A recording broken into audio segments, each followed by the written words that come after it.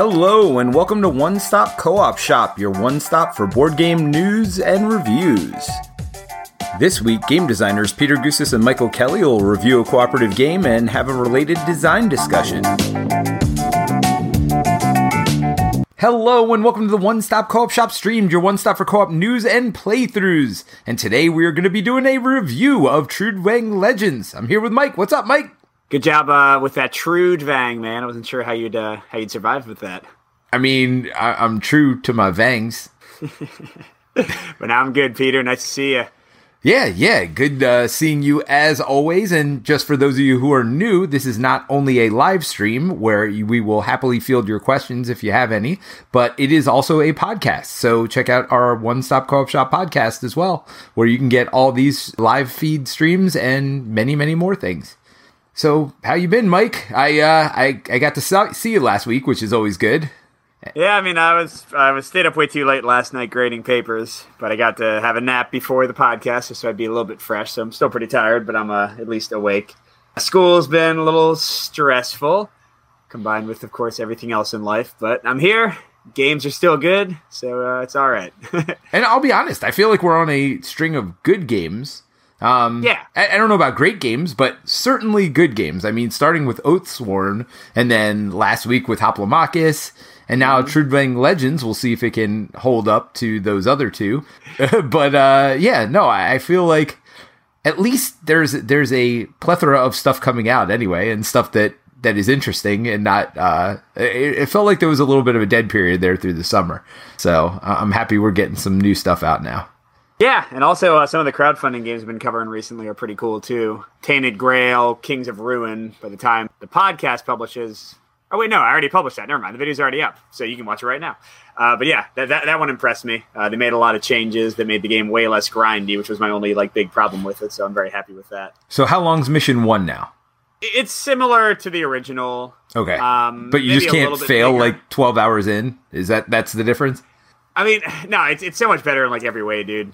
And something you'd like a lot better, at least in the 2 chapters I've played. So in the original Tainted Grail, after chapter 1, it kind of opened out. Some might say too much, and you can go left, you can go right, and you weren't quite sure what you were doing. You were just kind of searching around. Right. Sort of like Seventh Continent-ish. At least so far for this one, chapter 2 takes you to a new map. It's a fairly limited map. And even though you still have things to explore, your goal is pretty clear. So it seems like, for better or worse, it's going to appeal to people more or less. It seems like they've kind of made it not necessarily more linear, but more directed, I guess I would say. You know what you're doing in a more specific way, and you never have to watch too super far to figure what's going. So yeah, no, I'm very happy with it. Well, it's funny because I was obviously thinking Seventh Continent. Now I'm on the right trail, because that first mission was 13 hours for Seventh Continent, not for Tainted Grail. Tainted Grail, actually, the first mission was pretty snappy, and they kept each mission pretty snappy, quote unquote, pretty snappy in that game. You just strung them together, and some of them took a little bit longer than others. But no, I for some reason Seventh Continent went in my head, because I knew you said they were fixing that one as well. You've played Seventh Citadel. You played the demo, the same one that I did. Right. It's interesting to see a trend for both of those games, and maybe some other games too, that when they do the follow-up, they maybe are getting a little bit less giant sandboxy, which some people, again, won't like as much. But I'm usually not a big fan of giant kind of aimless sandboxes. Yeah. Video games, I don't mind it as much, but for board games, I feel like my time is more precious, and it also makes it way tougher to play at co-op if you're just kind of wandering around with nothing happening. So, yeah, I'm happy with the changes in both of those, I think. Yeah, well, and Trudvang Legends, I mean, we're not quite into it yet, but follows in the same kind of, at least I got the same sense of it, grand scale adventure-y. It definitely is more mission by mission based, so you're not on this giant map where you're going around, but you still are a party of adventurers going on overland adventures. You still really want to stick the party together, but they let you separate it if you want. They still have skill tests, they still have combat tests. So I don't know, maybe we'll talk about it at the end, but I kind of feel like this falls, for me anyway, in a similar vein, just not as grandiose. More like what you were talking about with Tainted Grail, I guess, where the new Tainted Grail, where it's very individualized missions. Yeah, I mean, the big difference for me, is the sense of exploration. And sorry, I know we're not supposed to be in the review yet, but Trudvang Legends doesn't really have like almost any exploration. You know the exact spots you can go to make something happen, and usually you know why you're going there to make that thing happen. Sure. Whereas like Tainted Grail and Seventh Continent, Seventh Citadel, all of those very much are like, go find out what's in the map and explore this world, and you don't know, like you might have an idea of what you're trying to do, but you don't know exactly where it is or like what you're going to find around the corner. And that's not a knock. Yeah, that's going to appeal or not again. I mean, Discover, it depends what you think of Discover Lands Unknown, too, because that is also a very limited exploration, maybe even a halfway point between these where you're going to have the same tiles each game, but you're going to explore them in a different order or whatever. But we're not into the design discussion yet. We're not into the review yet. We're just opening banter here, and we're already getting into it, Mike. We're fired up about discussing stuff tonight. Apparently, yeah. So before we get any deeper, let me thank some of our amazing supporters on Patreon. We have our own Patreon, patreon.com/onestop. And we have early access to our videos from the main channel. Clearly, I can't do early access to the stream because it's live. That'd be magical. Just some time travel for our patrons. But also I do at least two exclusive videos every month on the Patreon. So at this point, if you sign up for Patreon, you get like 10 to 20 free videos that you could never see otherwise up there immediately. But we want to thank our patrons, Claude Malk, Karsten Spiller, Andrew D., Mark Davis, and Clement Hosart. Claude, Karsten, Andrew, Mark, and Clement. Would you go up to 5? So much for your support. We've been getting a lot. We've been getting a lot of Patreon supporters, and I think we don't usually name them only every other week now. Yeah, because not all our podcast episodes have them. So I figure I can do 5 for a while. All right. But, didn't we start at 2? We started 2, then went to 3. Now we're up to 5. Now this isn't all the patrons, just so you all know. There are hundreds of them. So I guess we're just trying to cycle, quicker so we can get back to everybody, which, hey, I mean, these are our supporters. These are our bread and butter. We were just talking about beforehand, my webcam's going out, so I'm definitely going to need to buy a new one of those. So by the way, if I freeze up halfway through, it wouldn't surprise me because it's frozen like 3 times while we're trying to set it up already. So, so expect that fun. Yeah, I mean, really, the patrons help a ton. They help us, like Peter said, pay for equipment, we have to pay for streaming, we have to pay for the music we use. We have a lot of like monthly fees and stuff, pay for games we're buying. There's a lot that goes into it, so we really appreciate it. But if Patreon is not in your budget right now, you can also leave a review for the podcast on Apple Podcasts or wherever you listen. You can also subscribe to the streaming channel or the non-streaming channel. You can like the videos so more people see them. Lots of ways to get involved. Jump on our Discord and come say hi. But yes, we still very much appreciate our patrons. And that's enough of that. Yes. And, we even, have cool... I don't know. I don't know where I was going with that. I don't know. What do we have, Peter? I don't know. We have cool people, I was going to say, in our community that it's just... the Discord is, and that's totally free. That has nothing to do with Patreon. Like, I don't know. There's always something going on in there. I feel like when I miss a day, like I've missed a whole conversation or two potentially, which is fine. I mean, if you have FOMO, maybe it's not the best place to join, but there's always new conversations getting started and lots of new stuff that comes through there as well. So, I mean, you can always mute the crowdfunding channel in the Discord, so you don't have to get as much FOMO from it. Just not hear about all those games. Yes. All right. Well, let's get into Trudvang Legends, shall we? Or do you have anything else you wanted to discuss first? I think I already mentioned 2 weeks ago that I played Resident Evil 3 once. Yep. Just to get into some other games we've been playing. I've been playing it more solo and with my son. Dang, I love that game. Now, all right. My review is going to be interesting when I do one in a few weeks because I'm such a huge Resident Evil video game fan, and I've been replaying. Well, I've been playing the Resident Evil 2 and 3 remakes, which came out a few years back. That kind of update the old games and add a lot of stuff, or take out some stuff in some cases. So I'm certainly in a Resident Evil mindset, and it's hard to say exactly how good the game would be without that. But I'm really enjoying it. It's tense, it's fun. Hoarding your ammo, deciding when you want to shoot that shotgun blast or fire your assault rifle. I don't know. It's just a really good time, and my son's really enjoying it too. He wants all the nice weapons. I got an awesome new handgun. He's like, that's mine. So I had to trade it to him. I got an assault rifle. That's mine. I was like, all right, dude. So, he's going to be like a gun zerker. He's like Rambo, First Blood Part 2. He's got all the weapons, explosive, bow on his back. And I'm walking around with a knife. Just crying. Nice. That also Rambo. That works. Oh yeah, that's right. Or Crocodile Dundee. That's not a knife. Now that's a knife. Yeah, but he never cried. He didn't really have emotions. Paul Hogan. He just kind of smiled wistfully as he, outsmarted the bad guys. Yes. Yeah, no, I haven't really been playing anything, honestly. Oh, no, that's not true. I played a non-co-op game again. This seems to be a trend of my plays, but I actually played 2 games of this. I played Feast for Odin with both my son and my daughter.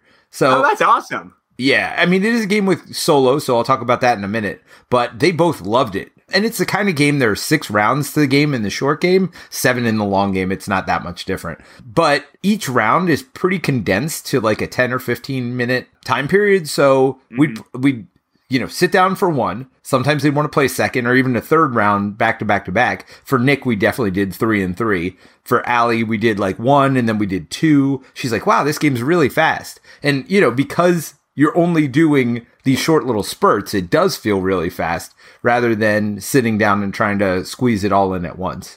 No, that's really smart. Yeah, I've not tried. I'm not sure if I've played like any Euros with my oldest yet. He's about to turn 10.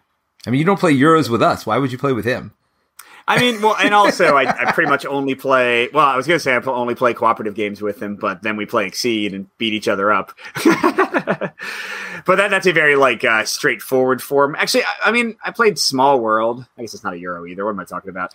All right. Well, yeah, no, that's really cool, man. I'm glad you're getting into some heavier games with your kids. And yeah, the idea to play just a quick little bit of it with them and then move away so they don't kind of have a chance to get bored or tired or kind of frustrated with the game experience and they kind of always have the fun feeling fresh.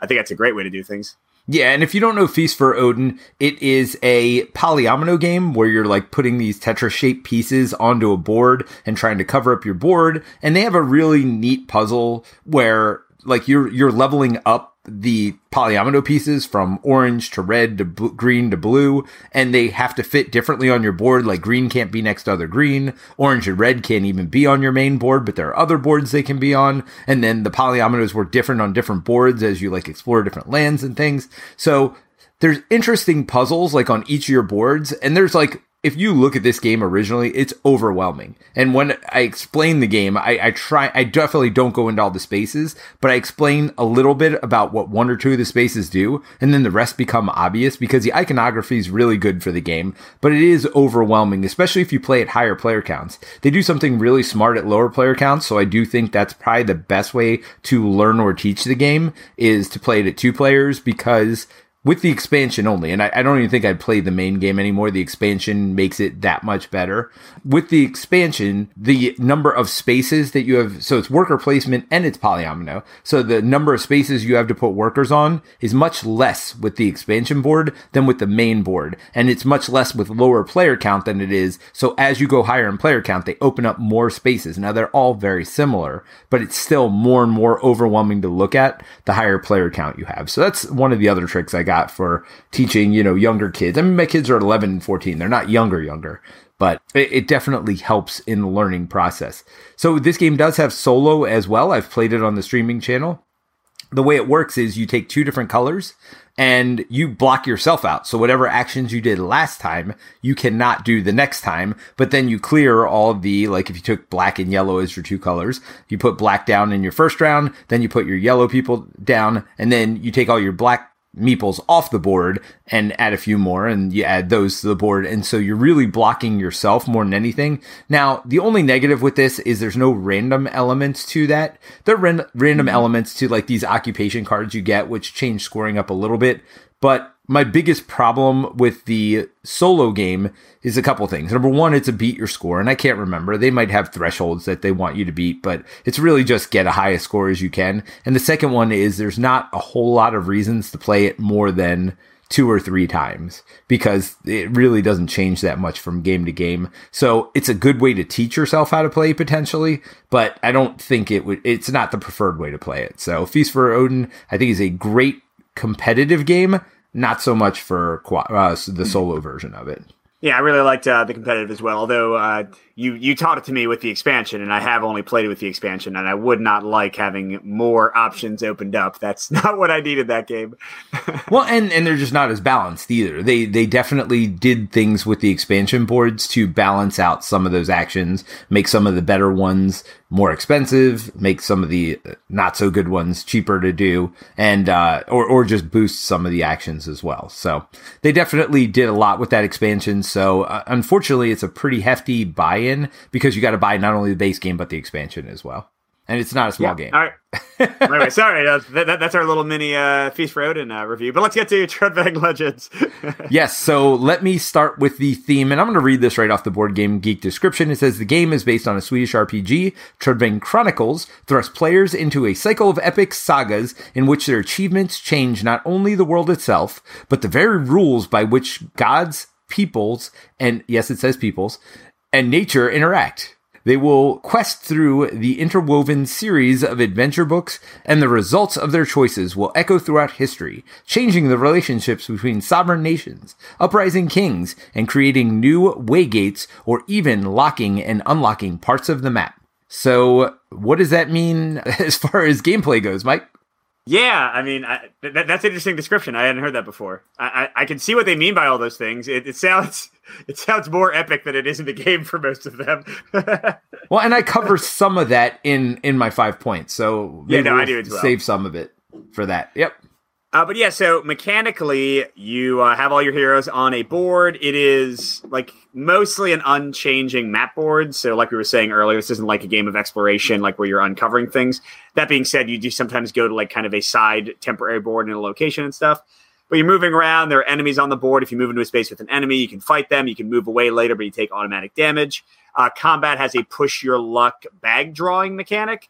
Combined with cards unique to your character. So you're drawing these tokens and putting them on the cards to activate abilities. But if you draw too many, bad things will happen. And besides that, you're just kind of walking around and having story-based encounters where you open up a little storybook and read what it says and often make choices. They're branching like kind of elements to the quest. But yeah, it's pretty much just combat and the branching stories. There are skill tests, but they're pretty few and far between, and they use the exact same combat bag in a slightly different way. So it's a pretty straightforward game mechanically in a lot of ways. But I mean, I will say in a very uninteresting way when you're doing the I don't know if that's part of your review or not. That's not part of mine. But when you're doing tests, you literally draw 7 chits out of your bag, and it's like, did you get the chits you need or not? There's no redraw mechanism. There's literally no nothing. And a lot of times it's like, you need 3 successes, and there's like 15 or 20 chits in your bag, and like, you might have 3 of that one color. So you're literally hoping to draw all of them on your one draw, and then half the time, people are like, nope, dead in the water. I can't even draw 3 because I only have 1 or 2 of that type of shit. So, that could be my number 6 because it didn't quite make my list, but that would be a full-on con. I think the skill tests are pretty terrible. Yes, yeah. So there you go. A bonus number 6 for both of us. So and not good, not a good number 6. But we have some positive things to say, I'm sure. Let's get into it. If you haven't listened before or seen the YouTube reviews before, we're going to each talk about 5 things that stood out to the game about the game to us. No disclaimer for this one. We didn't get a review copy or anything. I do think we should say that Peter and I were playing in the same group. Usually for these kind of games, we try to take turns with the game, but we were all like really excited to play this. Our friend Jerry's the one who bought it.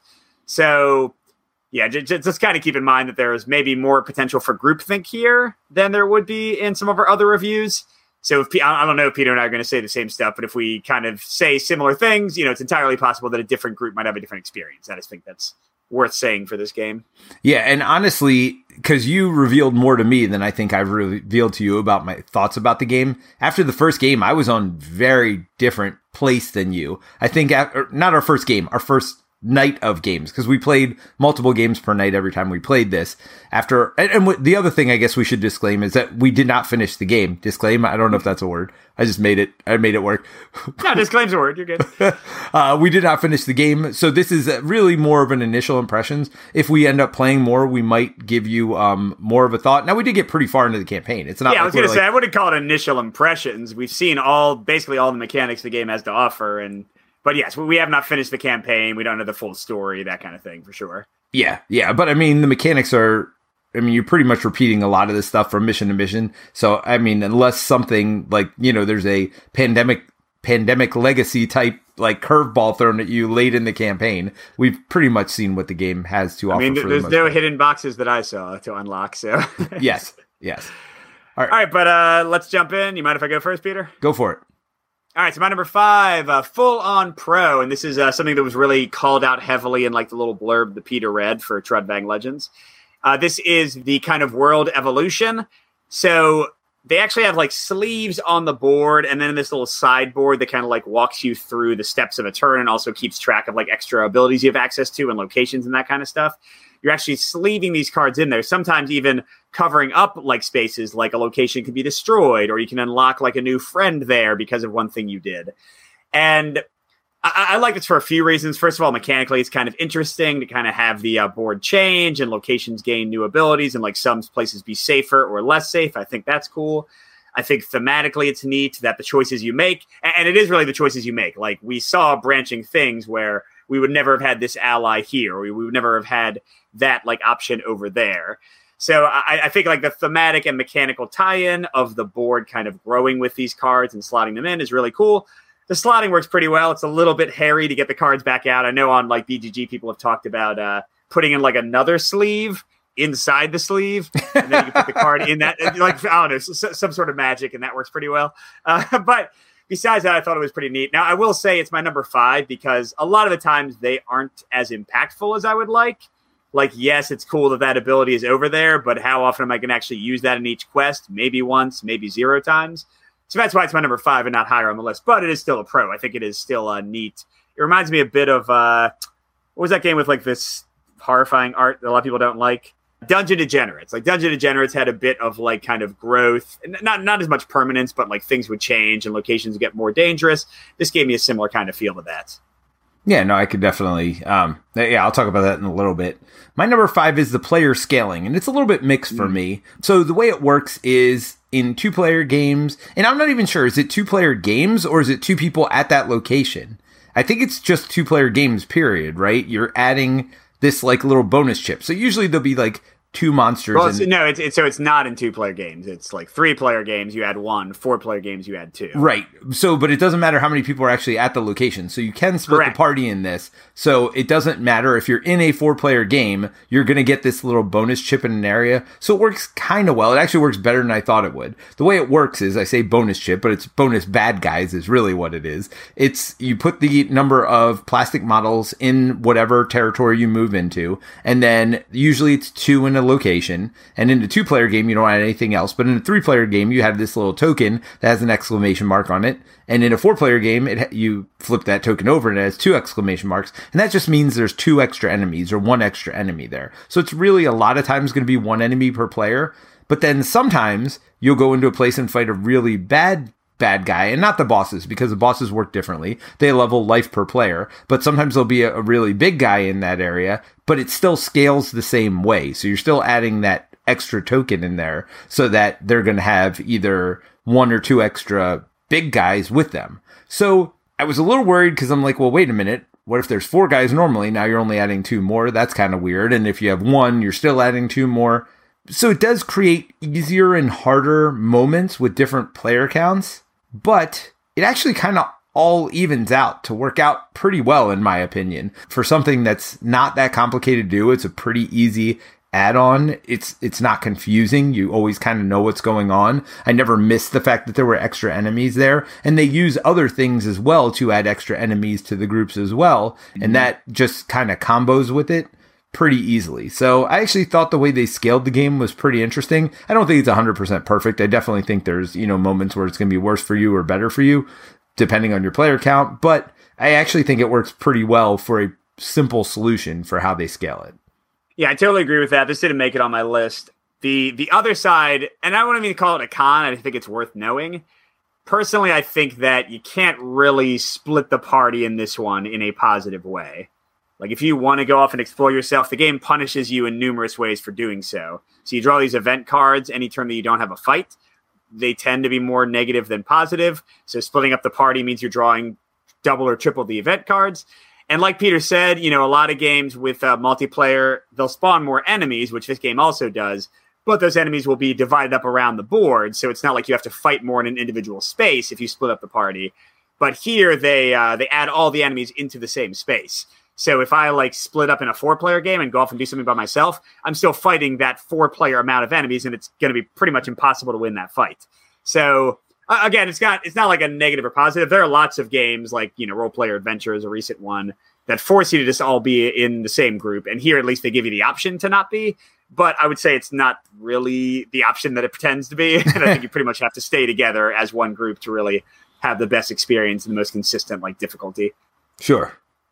All right. What's your number 4? Yeah. This was interesting because when I first started playing Pro and then play a little more Mix, and now it's a Con. Oh, no. That is Leveling Up. Which is, this is not great. Now it's my number 4 because there are other things that kind of stand out more in this game, but there are a few ways you level up. So first of all, within a given quest, within a given scenario, you can add tokens to your bag. That's the main way. So you can make it more likely you'll get certain combos. Sometimes you even get negative tokens added. You also get these little tokens added to your track that make busting with the bag drawing, push your luck mechanic that we'll get into more, I'm sure, both of us. So there's a little bit of sort of feeling of leveling as you play. But then whenever you get 3 experience, which is us fighting enemies, you get to upgrade your deck permanently by making stronger versions of your cards. You had Quick Attack 1, now you have Quick Attack 2, it does a bit more damage. And then you also can get items that go to this little item stack, and you can use them by paying these Chronicle points. But whenever you use one, it goes to the back of the stack. So why did this end up being a con for me?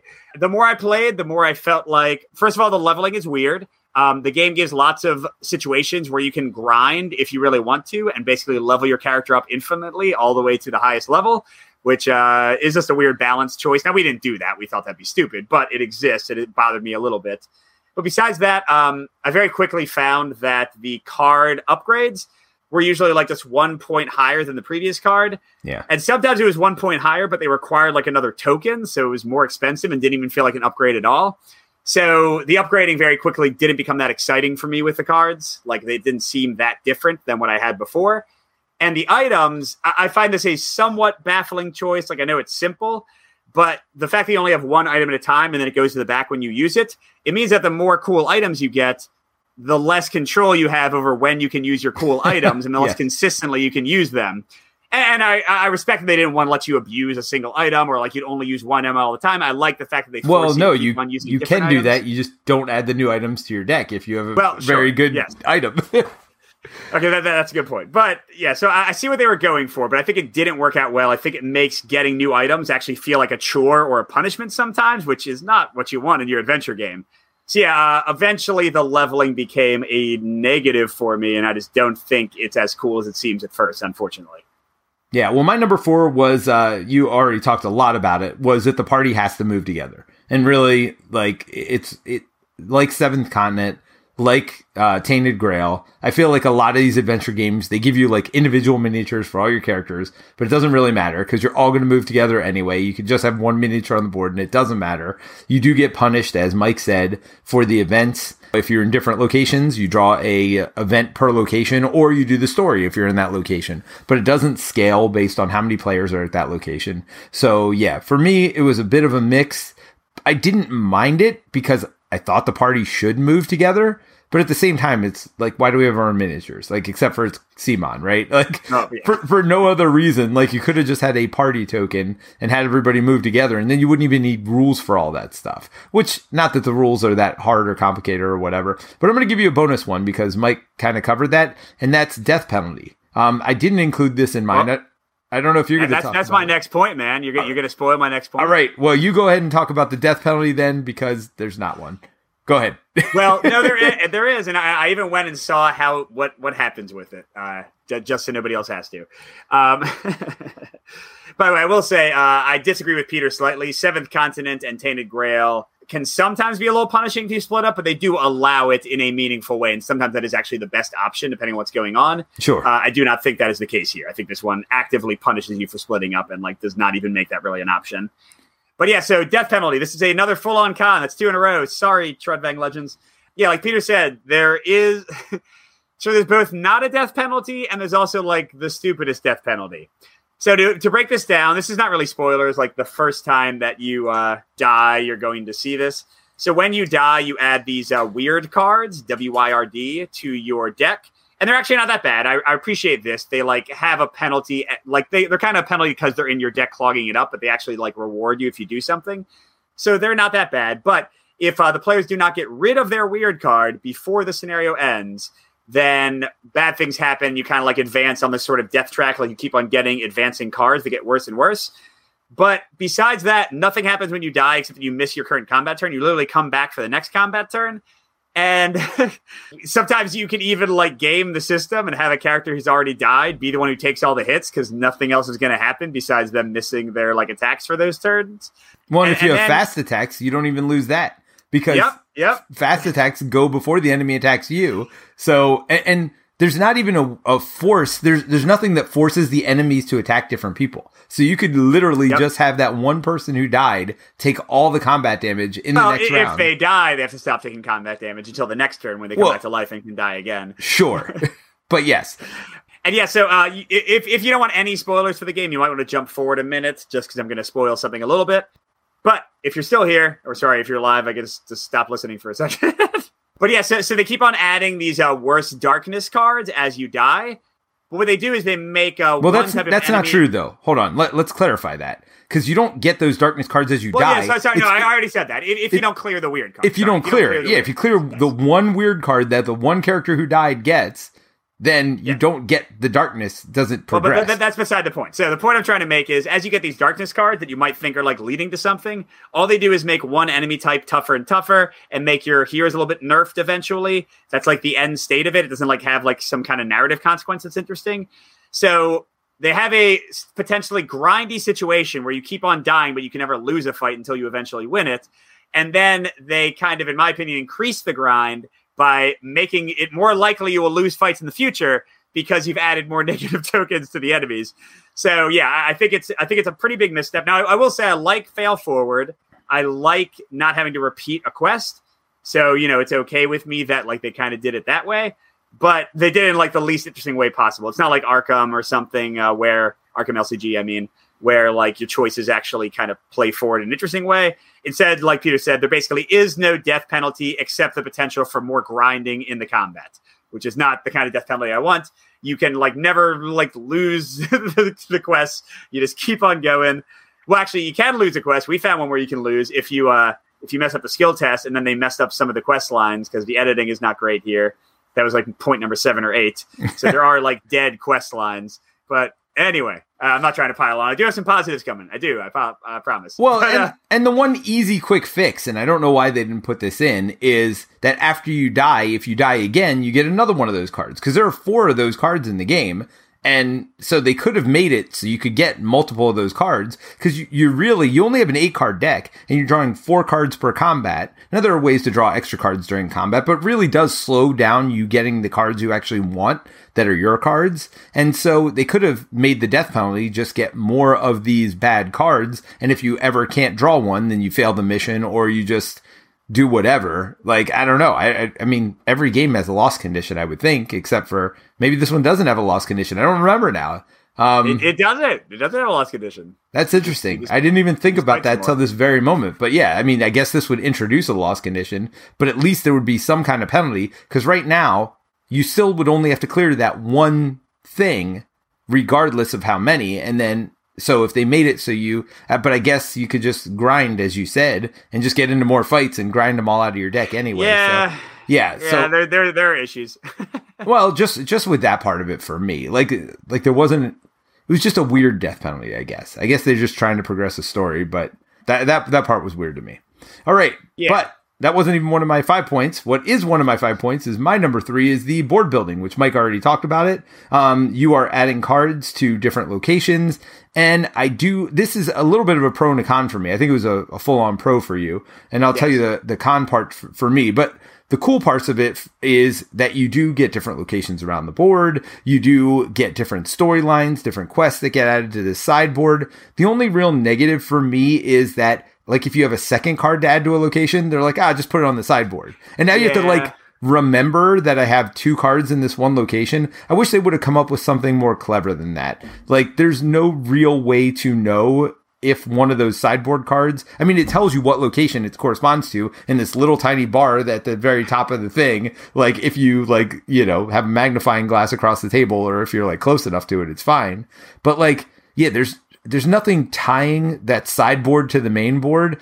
I mean, for quests and stuff, they do a good job. If it's like quest A, they have an A token, you put it on a location on the map. But anyway, for the most part, I like how this progression happens. I like how the board changes and progresses based on the story itself. I think it's legacy without being legacy, right? You don't have to rip anything up. It's not anything that you have to, you know, remember from time to time. It's just a very clever way of doing it. You're not putting stickers on the board, anything else. Even the death penalty, as Mike was talking about, you just replace the old card with a new card, right? And the death penalty gets worse. So they have ways of introducing rules and stuff here. And even at the beginning, like, there are 6 phases to the game, but you only have 3 of them when you first play. And then there's just more cards that you add to this row of your actions, and it progresses that way. So I really like how they made it modular.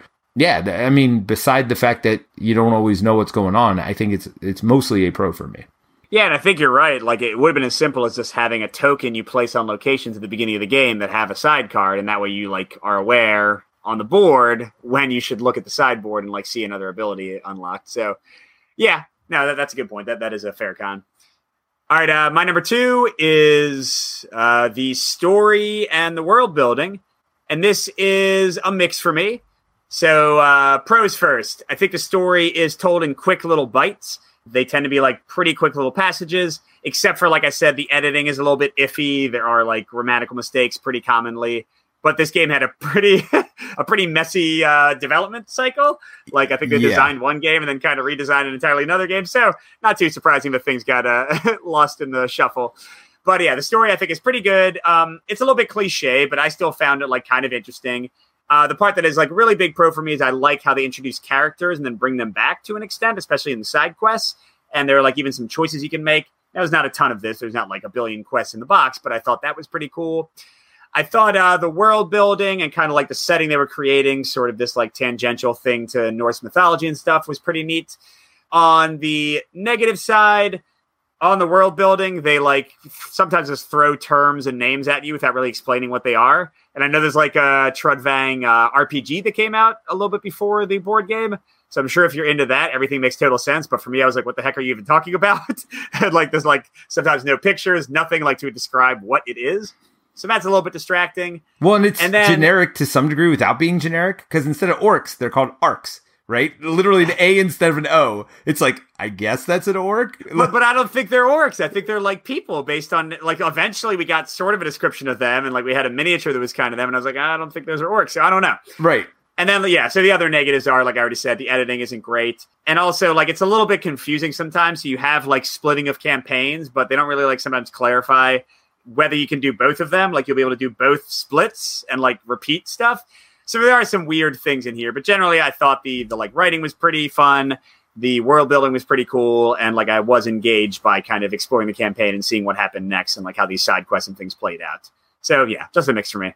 Well, and I guess I didn't mention this anywhere else, but there was also one little bit problematic thing. I mean, as far as the description of the one character, like, I know not everybody cares about this stuff, but they were very insensitive, at least at the very least at this one point. They were very insensitive with the description of one of these characters, and it wasn't even the description; it was the naming of the character that was, like, just ridiculous, out of control. So, yeah, like we were laughing about it, but yeah, it was pretty poor taste. Yes. But basically, I would say, without, like, spoilers, they were kind of, like, mocking disabilities to an extent. Yes. Yeah, not like in the most extreme, like, way, but it wasn't great. No, it wasn't. Peter, what's your number 2, though? So my number 2 is the fast leveling, which you talked about earlier, and it was more of a con for you than it was for me. I stuck with enjoying it. I love games that let you level up pretty quickly. Now, the only negative I had with it is that even without grinding, we leveled through most of our deck pretty quickly in the campaign. So it just leaves it so that it almost leveled too fast, and the fact that it didn't put any kind of a cap on it. The only cap is if you do side missions, you don't get leveling, kind of, but you kind of do because they give you experience at the end of those side quests as well. But the way it works is every time you defeat a group of monsters, you get an experience. And once you have 3 experience, then you can level up and you take... God, let me interrupt for a second, Peter. When we were talking about player count and how you shouldn't split up, I forgot to totally say, if one player beats a group of monsters, that player gets an experience. If all 3 or 4 players beat the same group of monsters, they all get an experience. Yeah. So, like, literally, if you don't stay together, you are dividing your experience massively and leveling up much more slowly. Anyway, sorry. Yeah. Not to belabor that point. Go ahead. But the way it works is you've got 8 cards in your deck, and there's always 8 cards in your deck. So we like this, at least I do, and I'm pretty sure you do too, where you're not getting more cards in your deck, but you're leveling up the cards that are in your deck. And like Mike said, you go from like healing 1 to healing 2, or death blow 1 to death blow 2, or whatever else. And then there's a legendary version as well. So you shuffle those level 2 cards at the beginning of the game, and then you draw the top 3 of them. You take one of them, you exchange it out with the one in your deck. That is the level 1 version of it. Then you take one of them, put them on top of your deck. The other one you put on the bottom of your deck. That's great, except there's only 8 cards in there. And so pretty quickly you like keep seeing the same ones again because you're like, well, I didn't want to level that up before, but I guess I got to now. Which of these not as good options for me do I want to level up? And it's not as obvious as all that. Sometimes it's very much, it depends on your flavor, what you want to do with your character. Now, the pro for that, I really thought, I love the leveling, I loved how fast it was, but the character was the character, right? Some of these games give you options, you go down a path, and then you can't go down a different path. That wasn't the case here. You're really going to get all your upgrades eventually, and you have these legendary upgrades as well that you'll get after you get all of your basic upgrades. But it didn't feel like I forget what it was, Death Hunter or whatever they were called. It wasn't what it's called, by the way. It wasn't any different than anybody else's Death Hunter or whatever they're called, right? Your Thief, and I mean, a lot of them were like generically named too. I had a cooler named one, which I can't even remember at this point, but there was like a Thief and a Ranger or whatever else. It felt like eventually everybody's Thief and Ranger was going to be the same. And so I do like games where even if things are going to be the same, there's enough differentiation. And like you said, you're only getting 1 or 2 more points of damage, things like that. But for the most part, liked it. I like how fast you were leveling. I just wish there was some kind of a cap on it because it felt like you could level up way faster than maybe they intended, which might make later missions way easier than they intended as well. Even though it's only 1 or 2 points of damage, sometimes that 1 or 2 points of damage is what ends up killing that enemy. Yeah, and I should specify that the classes are nicely different. Like the kind of things they do and the combos they use, those do tend to vary quite a bit. So even though, like Peter said, a ranger is going to level up like a ranger and still be very much a ranger by the end and the same ranger as everybody else's ranger, it does feel different to play like a different character, like the combat does. Well, just the combat plays out differently. Nothing else feels different, but that part is nice. Oh, the skill I guess test, I should say. Yeah, the skill test, and then also some of this, like they'll often have story beats that'll be like, if you have a fighter, you can do this option, or if you have a rogue, you must do this option. So they do like bring in the classes a bit more than that. Yeah. All right. Well, I guess my number 1 is your number 1, Peter. Yep. Mine is the combat. Yeah. Because that is, besides reading the story, that is like the majority of what you're actually doing in the game. And I said this is mostly a pro for me. Like I didn't quite go down to a mix. I think it's a pro. So, like I said, during the mechanical overview, you'll have 4 cards out of your 8 in each round of combat.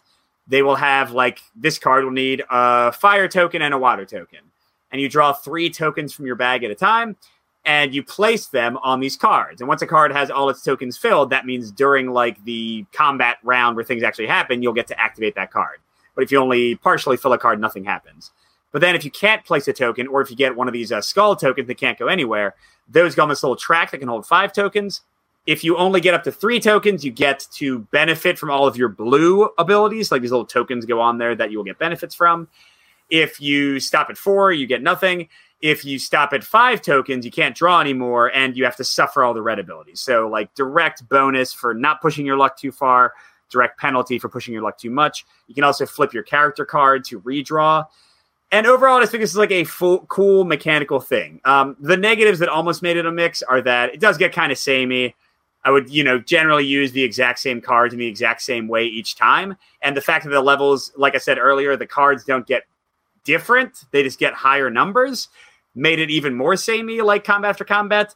But that didn't change the fact, coming from someone who is a big Push Your Luck fan and likes things like Quacks of Quedlinburg and that kind of thing, it was consistently fun to draw tokens and groan or decide if I want to go on. Like that was just a fun mechanic, deciding where the tokens go on the cards, activating your abilities, getting like little combos to kill people.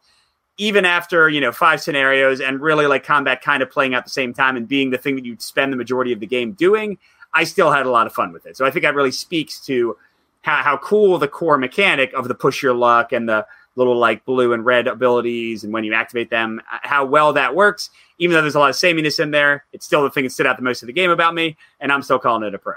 Yeah, and for me, I think I'm even more positive on it than you are. I do agree that you tend to use the same things, but it's such a random, crapshoot what you're pulling out of that bag that you'd like to use the same abilities and the same combos, but it doesn't always work out that way. And, there's 3 parts of the combat round, but it's really simple. There's fast attacks that go before the enemy. There's the enemy attack, and then there's your abilities that go afterward. But the choices were... Yeah, I thought they were interesting. Not only where do you put the tokens, because a lot of the tokens aren't just like you put a green token here, you put a blue token here. It's like this one will take a red token or a gray token. Which one do you want to do there?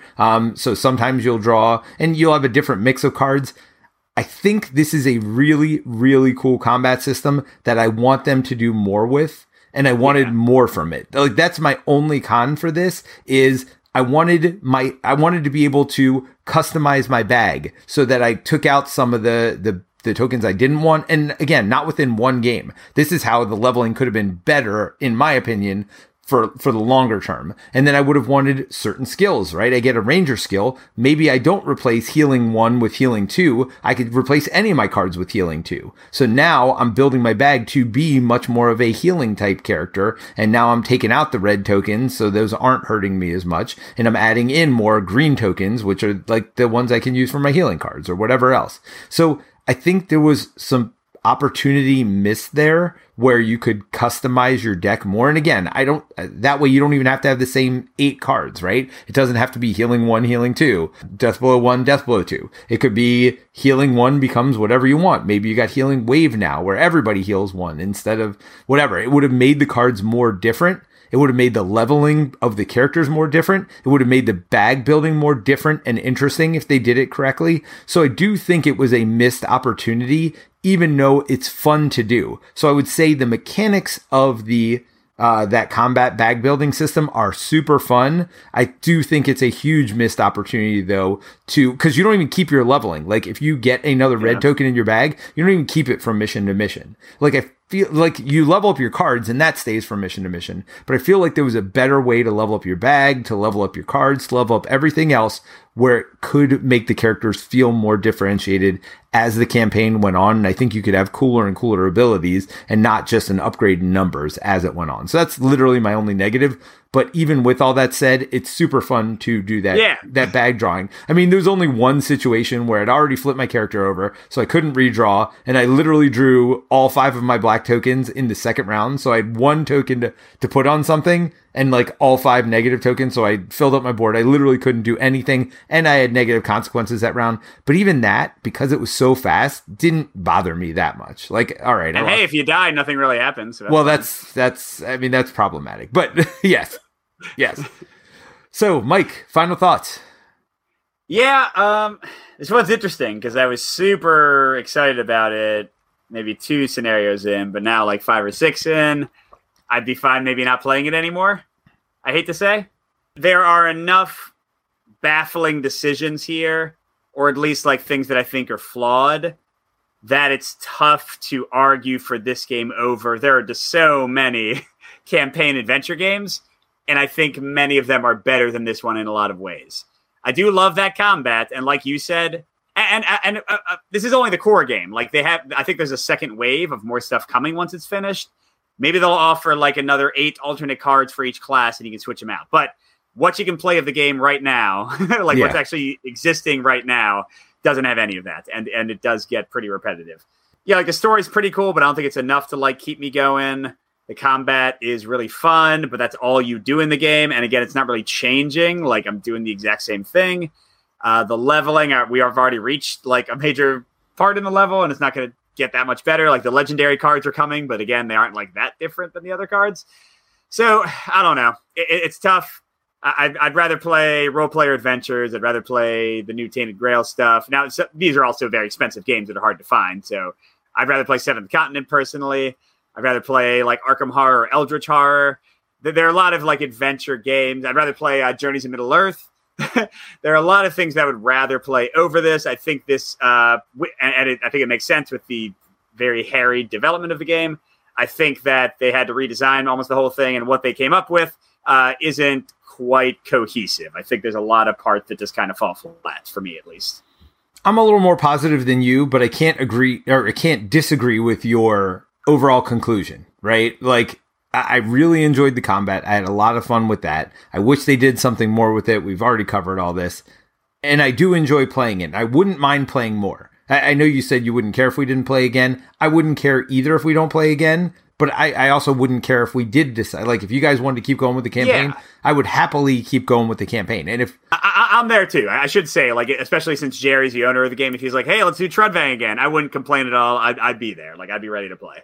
Yeah, but I can't disagree that there are other games I'd rather play. Like, I'd rather play two we just got recently, Stars of Icarius and Oathsworn. Yep. I'd much rather play either of those. and it's funny because you say adventure games, and those aren't necessarily, like, I describe especially Oathsworn more as a boss battler, and I was thinking that. Yeah. I was like, I can't really, compare it with Oathsworn. But if the fun part of this game is the combat, then, and that's the fun part of Oathsworn, then yeah, because for both of the games, I'd happily skip the story. Like, I don't need, like, as much story as they put in and time and effort for either of the games. Like, for me, the combat is what makes both of them shine.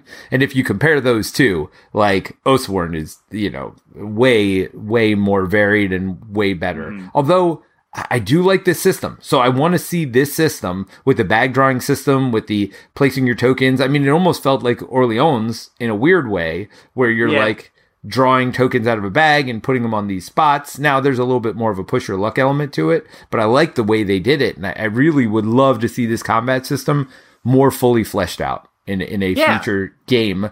But this game's fine. I mean, if you bought it, you're not going to be sad about it. You're going to play it and you're going to enjoy your plays of it.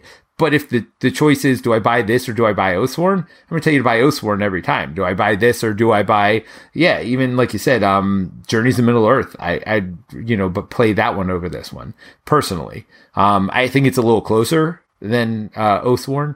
But, yeah, I mean, if you bought it, you won't be sad you bought it. I think you will enjoy it. Like, just to share a quick story with that, Colin kickstarted it, and it took forever because, again, they had, like, redesigned the game and everything. So he was like, "Hey, I think I'm just going to sell this." And I was like, no, definitely play it. Like, I think you'll enjoy it. And he's been having fun. He did a playthrough on the main channel already. So yeah, like if you kickstarted, I think it's totally worth opening and busting it out. And I think you're going to have a good time. Are you going to have a good time for 20 plus scenarios in a row? I don't know. Some people on our Discord are loving it and really getting into it. But I also think they're probably not as critical with, like, mechanical missteps as we are. So, well, sure, maybe they're a bit more forgiving of that kind of thing. Well, and that's what you get when you come here, right? I mean, we are designers that are reviewing games. I mean, if you ever been in a playtest session, nobody's more critical than designers. So, and Jeremy Howard says that all the time about us too. He's like, "I love the game. I know Peter and Mike probably won't like it because there's 20 design mistakes, but I don't care. I have fun playing it." And I think you will get there with this one too. I think there's a lot to like about it. Honestly, I like the combat here better than I like it in Journeys in Middle-earth. I like a lot of the other stuff surrounding Journeys in Middle-earth better, but I mean, the combat's great here. Like I said, they just needed to vary it so it didn't get repetitive. But beside that, I thought it was awesome. But that I can see like put this mechanic in like a dungeon crawler, put this mechanic in a head-to-head skirmish game, put this mechanic in like I would love to see this like push your luck combined with cards and like placement spots. I think it's a really clever system, and I would love to see people like run with it in other ways. Oh, and if other people don't, we will. I mean, honestly. Sure. And I like the cards on the board. Like I thought, they don't need to be on the board. I know that was like a weird production thing, and I don't care about that as much. But like I think that's fun. Like there is a lot of good stuff here. It's just there's also some really rough spots as well. You know what I mean? But if you're in it for the story and don't care about no death penalty and don't care about keep going and don't care about the fact that it gets samey after a while and you just want to progress through the story and have a fun combat time, I think you will have that here. No question about it. For sure. definitely. But let's talk about, so last week we started a design discussion where we were talking about variety and how to create variety in your game. And actually, I guess a little bit knew we were doing True Bang this week, but like we didn't realize that it was how relevant it would be to the discussion we've already had.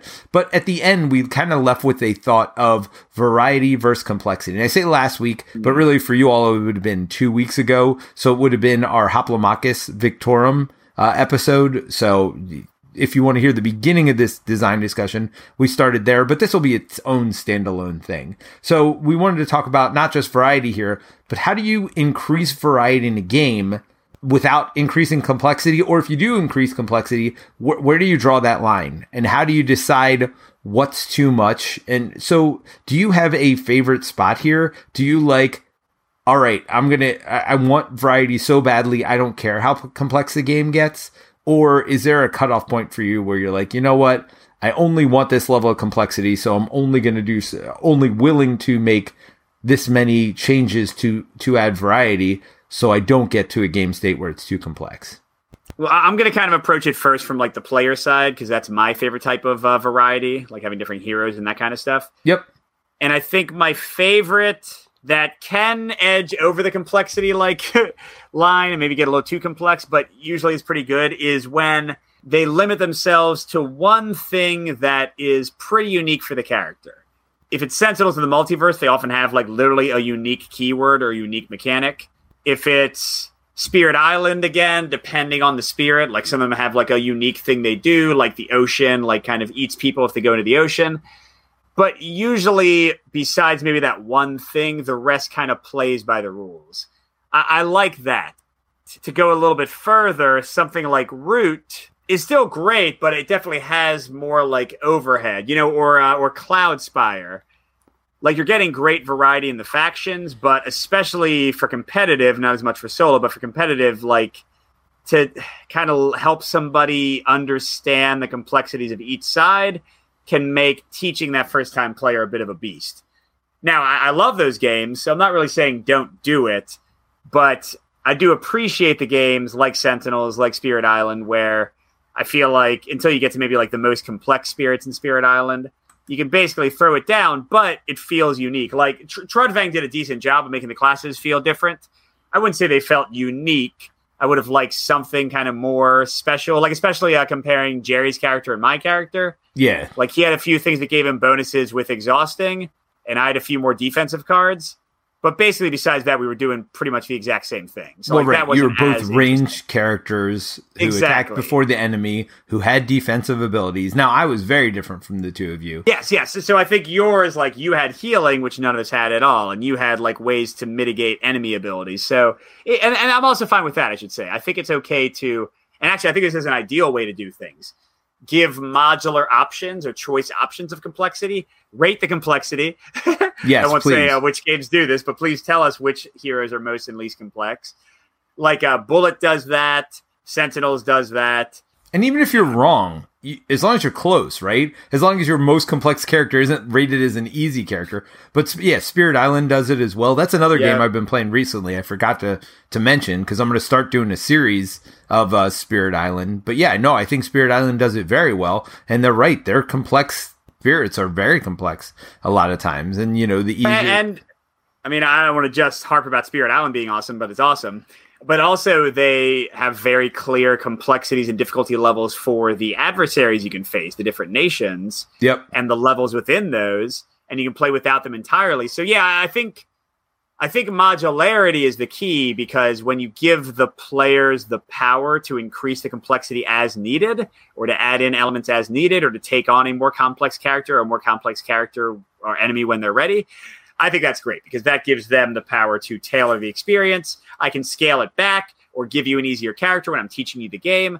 I think all of that is that's where my sweet spot is. So I do have a negative though about Spirit Island, and because I do think it relates to this discussion.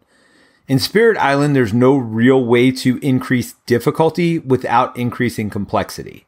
Yeah. And for me, the place that game falls down, and I love the game, trust me. Like I said, I'm about to start a series on it, is I tend to win the game pretty regularly, but that's only because I'm scared to go up on difficulty because the complexity gets too much for me where I just lose track of what's going on.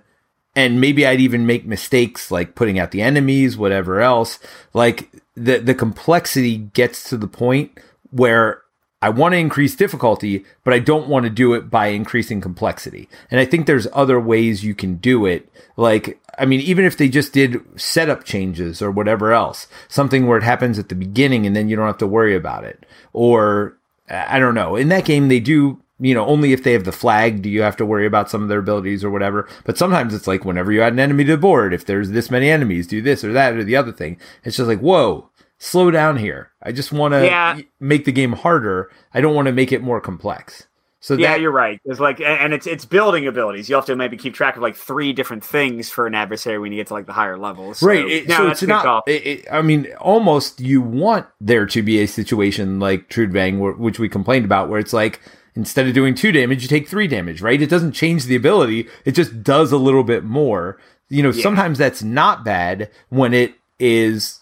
When you hit a certain level of complexity. And for me, that's where Spirit Island falls down. I almost feel like I have to play with the easier spirits. So my complexity is not as hard because I'm dealing with the complexity of the enemy.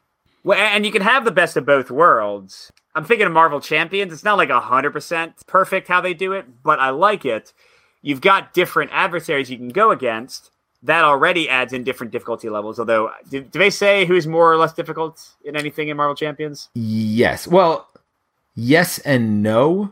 Okay. I mean, do they say like that Rhino is X and Ultron is Y and like there's not a number, but it's clearly like the first one's always the easiest. Like, so it's mostly comes out in campaign boxes. The first ones are always the easiest ones, and the later ones are always the hardest ones. Now they do sell individual villains. They don't really put them in their spots. And in that one, there's another level of complexity / difficulty, which is these modular encounter sets that you shuffle in.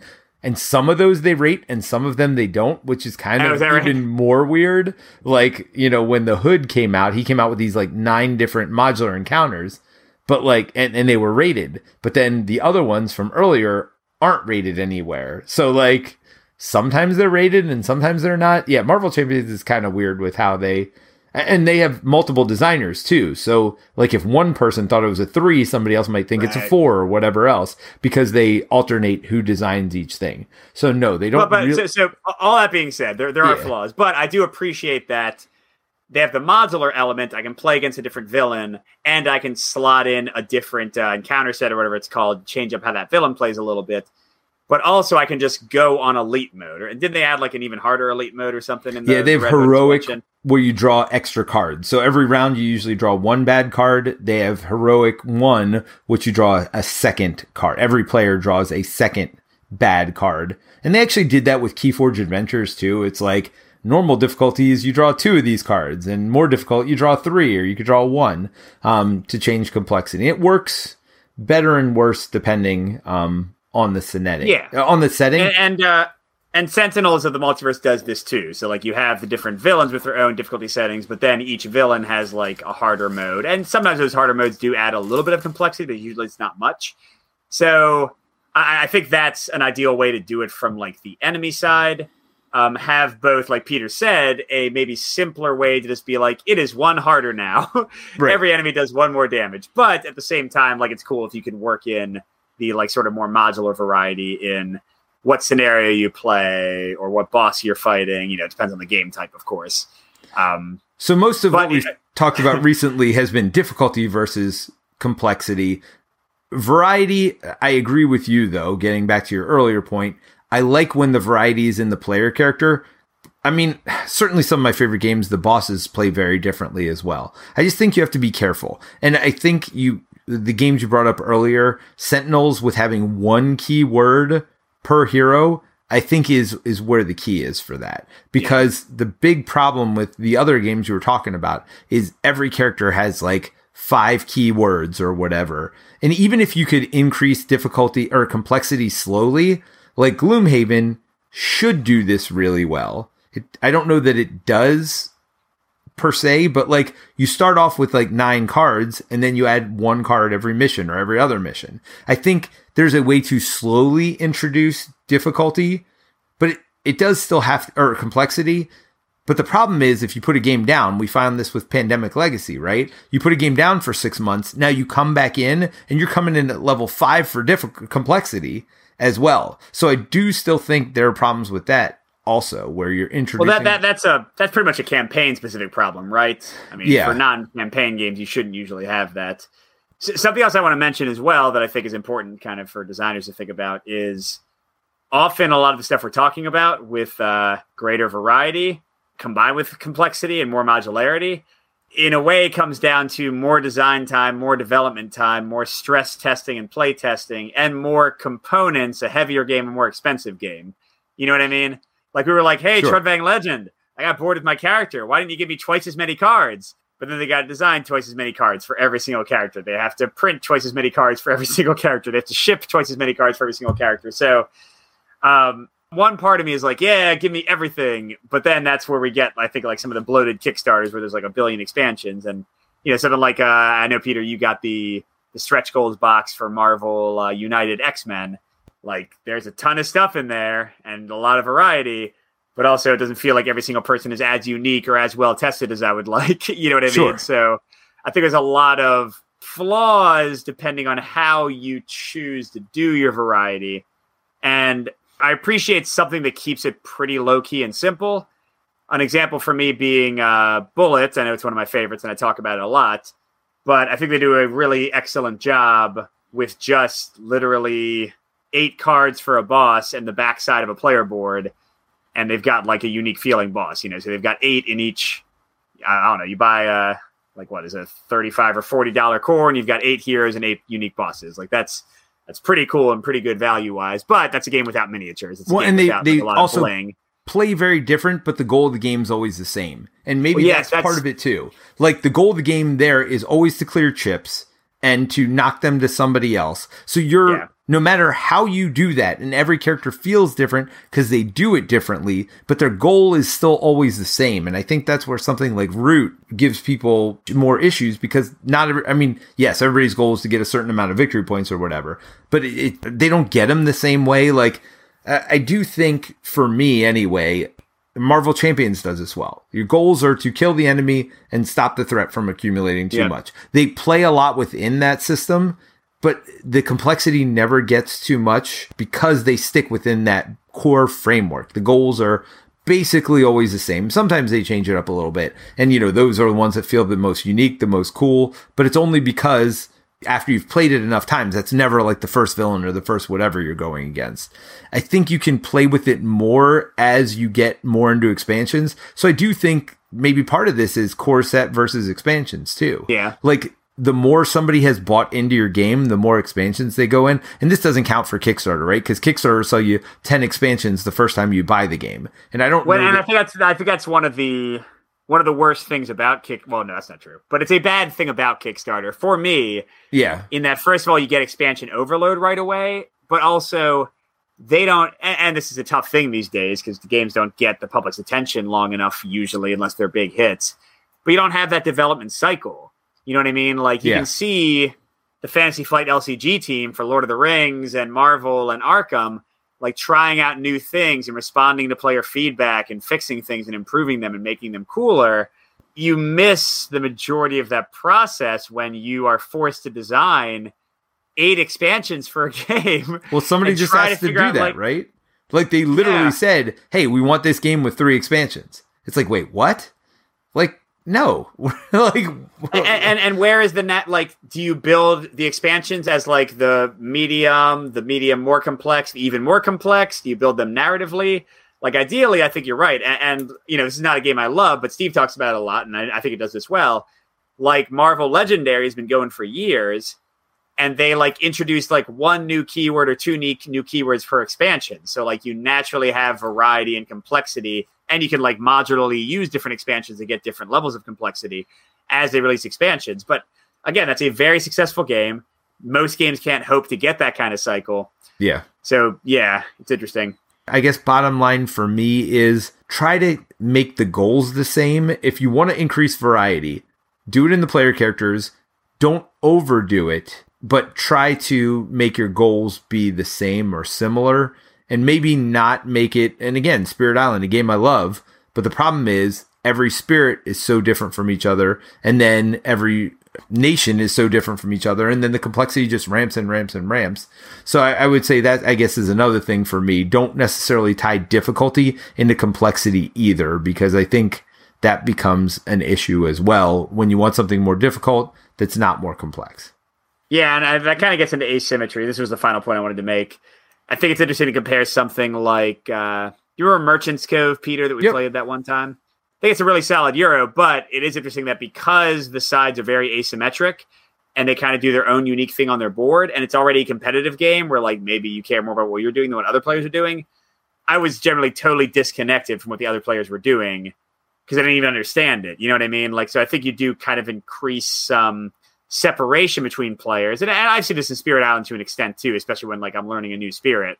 Like I'm just kind of like doing my thing and trying to figure out my own little puzzle, which can be fine. At least Spirit Island is simultaneous, so you're not like wasting time when you're doing it. But I think you do have that potential concern or problem if you like go like that really specifically asymmetric route. Like Peter was saying, it's not like you all do the exact same thing in the same way, even if you have like differences. It's like you are literally playing like a different game or having like completely different mechanics. That's cool. I appreciate when it's done well, but I think it does have its drawbacks in terms of complexity and like kind of interaction between players. Ironically, Merchant's Cove didn't bother me because, again, we all had the same goal. Yes, and you were doing the market the same and the boats the same. So no, I think you're right. I think that's a good game. I'm not trying to criticize. The interaction points in that game were similar. How you got to the interaction points were different. And for me, that level of complexity, but I mean, I guess to some degree, it might mean that maybe it was not the same experience that you had with the game, and maybe it bothered you more than it did me. So this might be an individual thing as well. Just like with a lot of this stuff. So what's too complex for somebody, what's too fiddly for somebody is exactly what somebody else wants. So I guess we're saying you shouldn't like, look, if everybody designed games the exact same, it's going to be a problem. But we're talking about for the type of games that we like and how we like to do things, I think there does get to be a point where it's too much. And a lot of new designers, when they're trying to fix problems, just add more and add more complexity. And I think it can be a crutch, but it can be a bad crutch.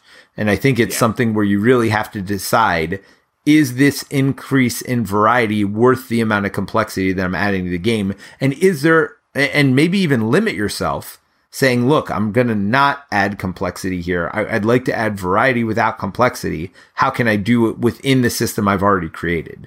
And I think, those limitations for yourself will create a better game at the end of the day. Yeah.